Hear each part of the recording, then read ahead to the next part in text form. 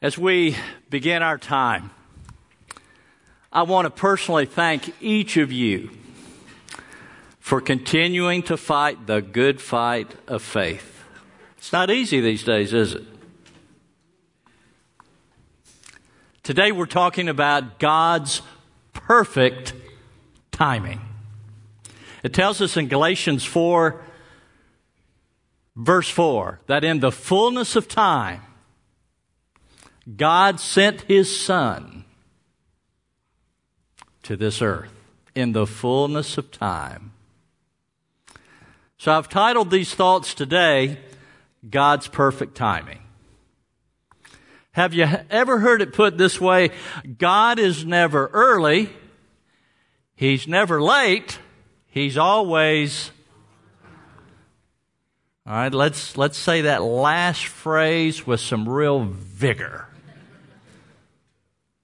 God is never early. He's never late. He's always... Now we're talking. Wonder how important that is. God's purposeful moving through history.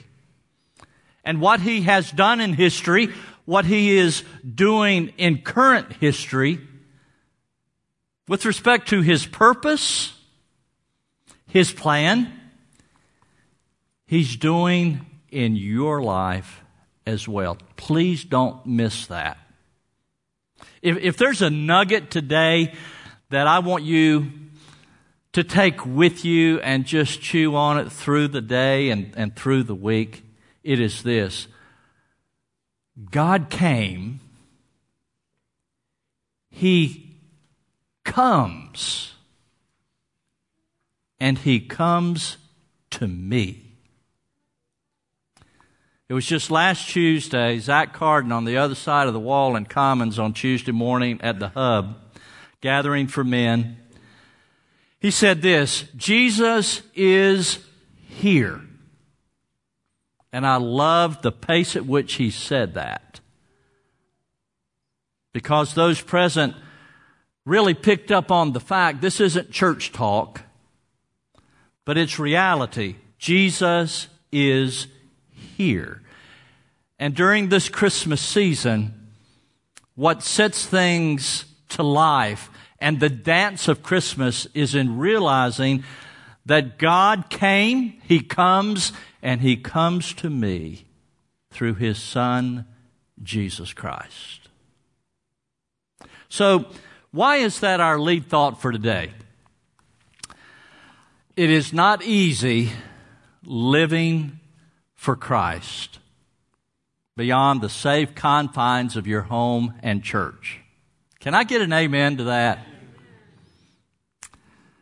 You know, life is filled today with a lot of uncertainty. Politically, economically, racially, culturally. I mean, we have Facebook, we have Instagram, we have Twitter, none of which I'm on, by the way. But I am told that these avenues for social media were intended to bring people together. You know, I read this past week, they're the problem in the divisiveness because it's now used for a platform to verbally assassinate people. So what kind of day do we live in? Dr. Youssef, in his new book, Fearless Living, on page 10, he shares that a British newspaper called The Guardian did a study, and they said, with respect to anxiety, that in 1980 of America, 4% of the population dealt with some form of anxiety. And they said, and this was done in May of last year, they said, today it has risen to half. Anxiety, uncertainty, eating disorders, you name it, There is, if you will, today, this nice world in which we live, there is a cloud over the hearts, minds, and souls of people. Not trying to depress anybody, but that's where we are. So if we ever needed God to come through a fresh moving of His Holy Spirit, and for Jesus Christ to personally touch our lives, could it be that time could very well be right now? Anxiety. There is another challenge that we face. And the challenge is knowing when and how to verbalize our faith. You know, for a long time, those of us who were choosing to honor the Lord and to live for Him, we had the cultural winds blowing at our back. Now they're blowing in our face. And I never thought, and before I returned to vocational ministry, I was in corporate America for 8 years, and it became an HR issue that if we talked religion during office hours, there would be penalties involved. And to me, I had no idea. So we're going down this road to remind us all that there are pressures, be it anxiety, be it knowing when and how to verbalize our faith. In other words, living out our faith these days is extremely challenging. So this thing of anxiety, what are you afraid of? What do you worry about? Guys, I don't know if you're like me or not, but I tend to be a fix-it guy. Can I have any hands on that one? Spouses, you want to raise your husband's hand? We like to fix things. And I understand that the number one anxiety for men is money. And it's born out of the pressure men feel to provide for their families. And now with tax cuts coming and corporations moving forward and faster and so forth, the speed at which for both men and women in careers is getting ready to increase. And all the while, the corporations are still operating under the mantra, let's do more with less.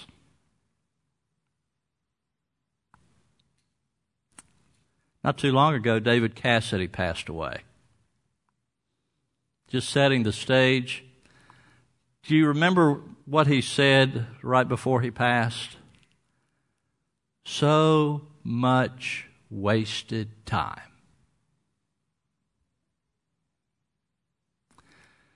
God comes. He comes to you personally to bring you to that life filled with purpose and destiny. David Cassidy apparently never quite came to that reality. So Christ has come. His timing is perfect. This Christmas, I'm going to take you back. As I was starting ministry as a pastor many, many years ago, I went to a conference, and you know, when you start out in preaching, you want to sound a certain way. You want your gestures to be spot on. You know, they teach you all that in school and so forth. Well, I went to this conference, and the pastor's name was William Jones, African-American pastor from the great state of New York. Well, friends, when he got up to speak, he said, the low reach of the high God, characterizing Christmas. When he sent his son Jesus, it was the low reach of the high God. Now, I'm a tenor. William Jones was a deep bass. And when he said that, I mean everybody. It's just like the voice of God. And it's amazing, well over 30 years ago, I am still remembering that just like it was yesterday.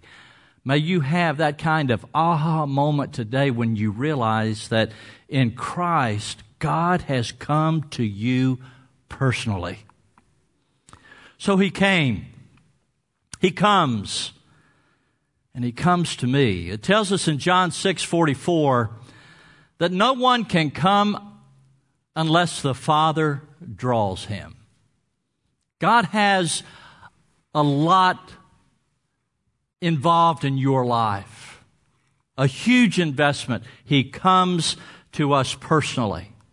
So if our day and time is characterized by anxiety in large measure,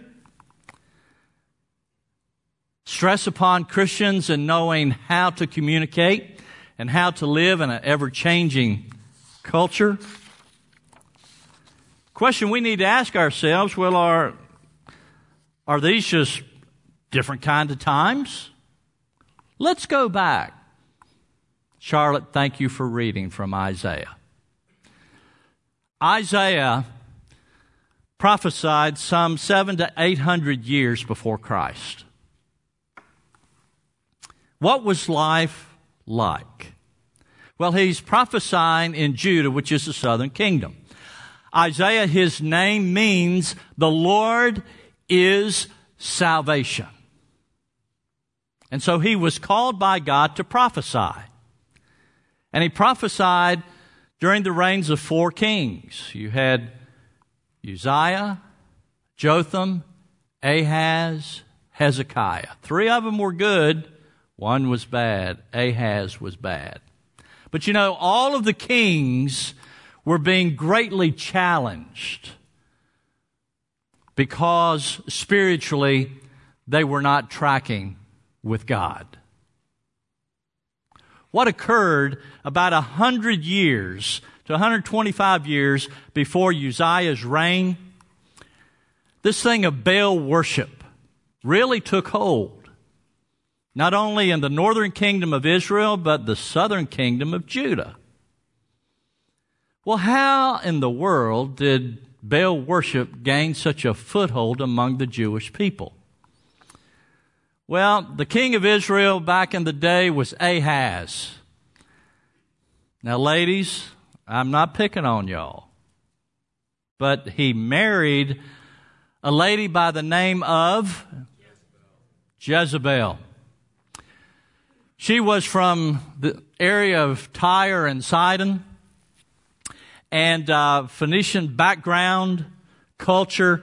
Well, they had all of these different gods, and the god of thunder, the god of rain, if you will, was Baal. And so the god of Baal was very important because without water in an agrarian society, life would cease to exist. And so Jezebel was very cunning. She never replaced God. She just added a god to Yahweh. So it was God plus. And there was such a delusion spiritually that the whole nation lost their way. And for us today, we can very easily God plus. But when God sent His Son into the world, He did away with all other religions having any kind of merit towards salvation. Was it not Jesus Himself who said, I am the way, the truth, and the life, and no man comes unto the Father but through me? The sufficiency of Christ. And so in this dark period in Judah's history, coming to the reigns of Uzziah, Jotham, Ahab, and Hezekiah, there is that kind of spiritual and moral darkness. Life was characterized by prosperous economy. The economy was doing good. But yet there was idolatry. Things made of human hands, as Paul said to those in Rome, idols. There was moral downfall. There was division. There was strife. There was spiritual darkness. And there was this looming sense of coming judgment. So into that world, Isaiah is called to prophesy. Would you like that assignment, folks? Honestly. Charlotte read from chapter 9. In chapter 6, there is the calling of Isaiah. And it was in the year that King Uzziah died. You know, he saw the Lord high and lifted up. And he comes to this point where he hears the Lord say, Whom shall I send?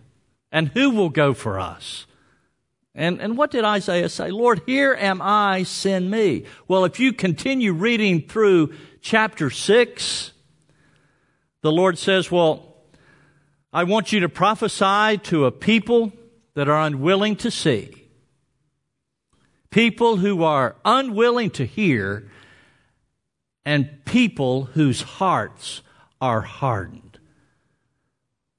So Isaiah was going to be prophesying for decades with no results. Isaiah was used to prepare and to prophesy that there is the coming exile that would be realized in the Babylonian captivity. But God would prefigure through that there would be the return, and He used Cyrus to bring the Jews back. The point is this: God has a plan and purpose and destiny for your life, and He comes and He impacts your life and He transforms your life, just like Isaiah. And how faithful he was. Life and time in the 8th century. Well, it tells us in Isaiah chapter 9 that for unto us a child is born. And so now Isaiah is looking through the corridor of time to the 1st century. To the birth of Christ. So all of human history, ancient history up to the 1st century, they have been looking toward. God has been preparing the world, and in the fullness of time, at just the right moment, Jesus Christ came. I asked the question a little while ago, the life and times of Isaiah, was that a peculiar time? What was life like in the 1st century? Political. Here the Jews are, and they're being ruled by the Romans. Religiously, they're at odds. There's strife, there's division. Just read the New Testament and you will find that these were not the best of times. And so the continuity between these times, these seasons, these epochs, it's kind of the same thing. Men, women are walking in darkness. But God comes to show us a great light at just the right time. So why did He come? Why did Jesus come? He came to save us from the insidiousness of sin, that which separates us.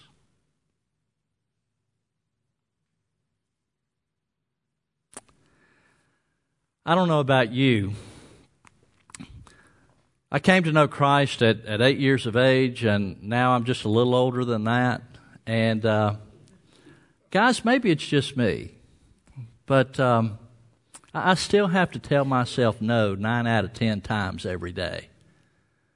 There's just this pressure to take me down one road, and I know the Lord is leading me in another direction. So Christ comes to save us from ourselves, from this insidious sin nature. You know, it tells us in Isaiah chapter 53, verse 6, all we like sheep have gone astray, and every single one of us has turned to his own way, but God has laid on him the iniquity of us all. Christ came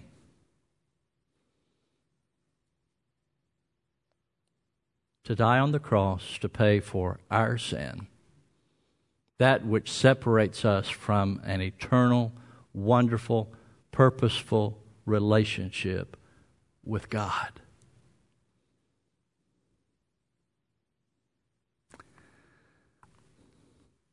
And I know it is so easy for us to just kind of blow past that. You know, it's like, okay, Mike, I've got that. That's Christianity 101. But I hope we never grow past that. I hope we are never unmoved when we hear what Christ has done.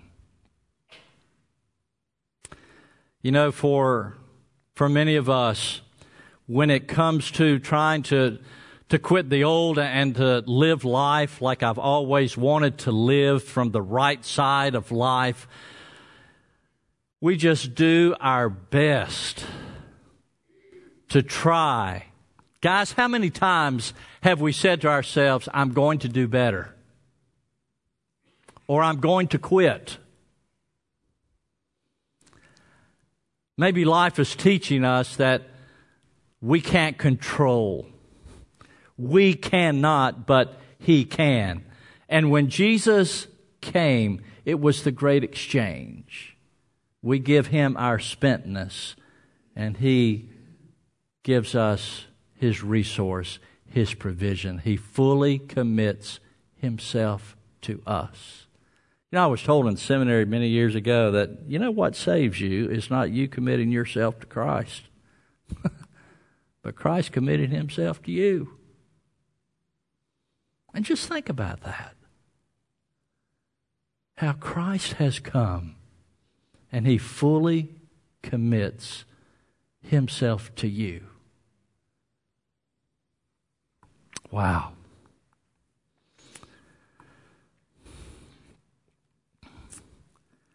So guys and ladies,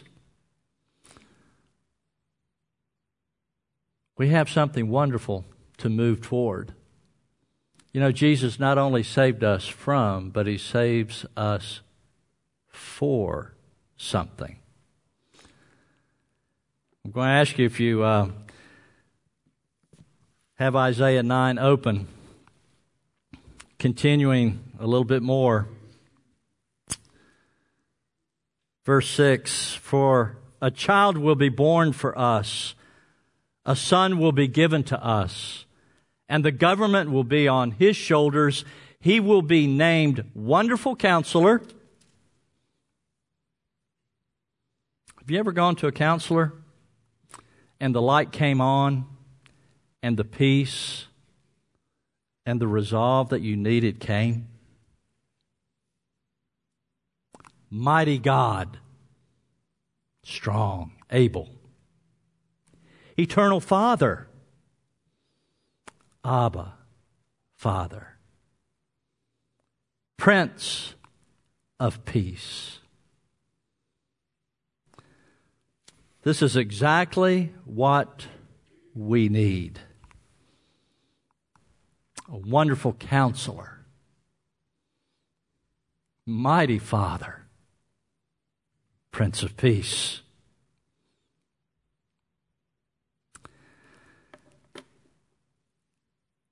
This past week, R.C. Sproul passed away on Thursday. I don't know about y'all, but I have his app on my phone, you know, the Ligonier. And I just listen to his sermons all the time. And he has such stories that he intertwined in his messages. Well, getting back to this thing of anxiety, and that Jesus came to give you peace, and we needn't fear anything. He shares the story of his dad. His dad apparently was not in good health, and R.C. Sproul, when he was still a student, his dad was stricken with a series of strokes. The first 3 left him as an invalid. And I gather his dad was in his 40s.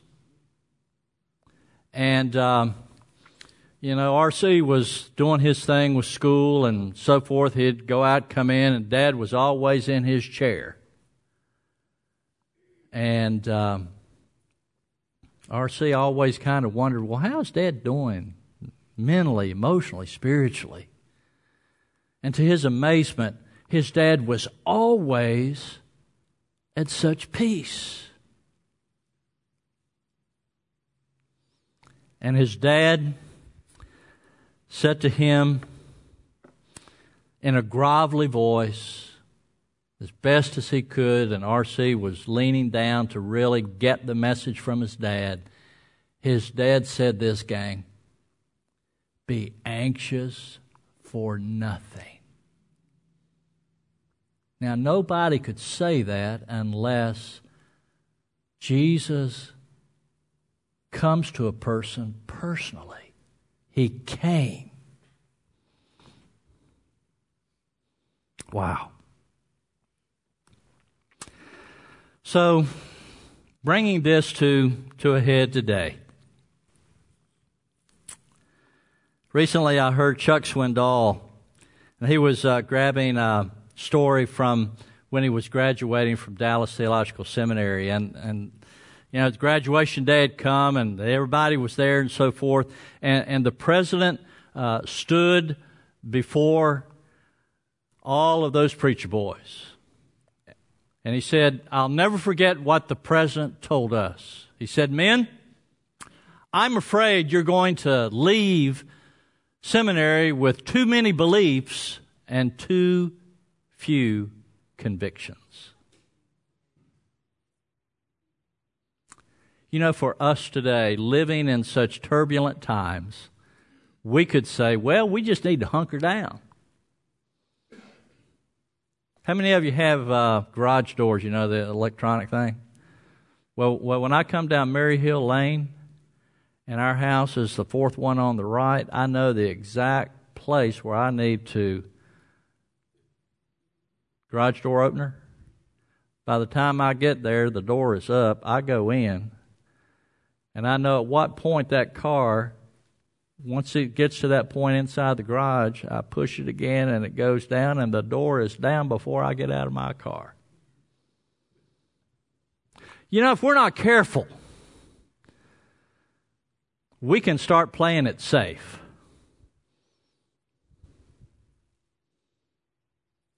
But I wonder if Christ would have us do a 180 on that. That for us to make contact with the world.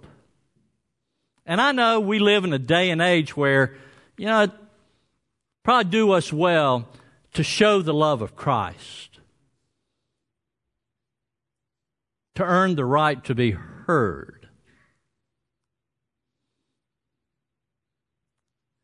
These are those moments, those life moments where we're making contact, thus fulfilling this life of purpose and destiny for which we have been saved. We're not only saved from, but we're saved to be fully alive. Can we say that these are the best of times? That would be our prayer. How many of you know Rand Eberhard? What a fantastic addition he's made to the team. I love just hanging out with him because, man, he speaks truth. He'll speak life into you in a heartbeat. He said, and he didn't share any names. We're just having lunch, just, pastor to pastor. And he said, Mike, this guy that I'm talking with, he recently retired. And he's in his early 60s, and he did very well. But now he has nothing to live for. And he finds himself getting up at 3 o'clock in the morning, every morning. And the only way he can get back to sleep is to get a little whiskey. That'll numb him out just a little bit, and he can just get on back to sleep.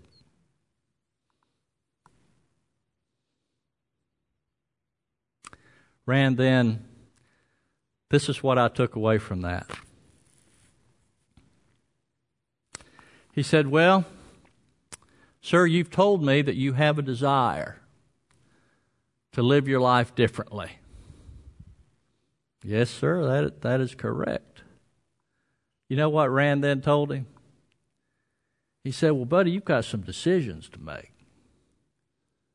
Desires alone will not get the job done. But you follow that with some determined decisions that you're going to make and keep, then you're going to find that life is going to be going in a different direction. Kind of completing that. Nobody can do that on their own. Guys, we need one another. Getting back to R.C. Sproul. He said, guys, we talk about money, and R.C. then kind of spoke to the audience. He said, well, have you ever heard this phrase, money isn't everything? And everybody said, yeah, I've heard that. He said, well, the new thing is money isn't everything, it's the only thing. And when guys are together, they will never talk about their insecurities and their fears. We want to posture. We want to pose. And maybe it's time for us to be real. Maybe getting real in an appropriate way with close friends paves the way for getting real with the Lord and vice versa. What do you think? So God has come throughout history, even before Isaiah. All through the Old Testament, He is preparing the world for the coming of His Son. The times in 1st century A.D. were very much like they were 800 years prior. And now, from 1st century up to the present, life is pretty much the same. Life on this planet. You know what I'm kind of thinking? Life ain't going to change on planet Earth. The only change is going to come as a result of hearing the call of Christ when He draws near. Will you hear that call today? I know you've got desires. What decision today would the Lord want you to make during this Christmas season so that you can celebrate this Christ child who is Wonderful Counselor, Mighty God, Prince of Peace? Let's pray together.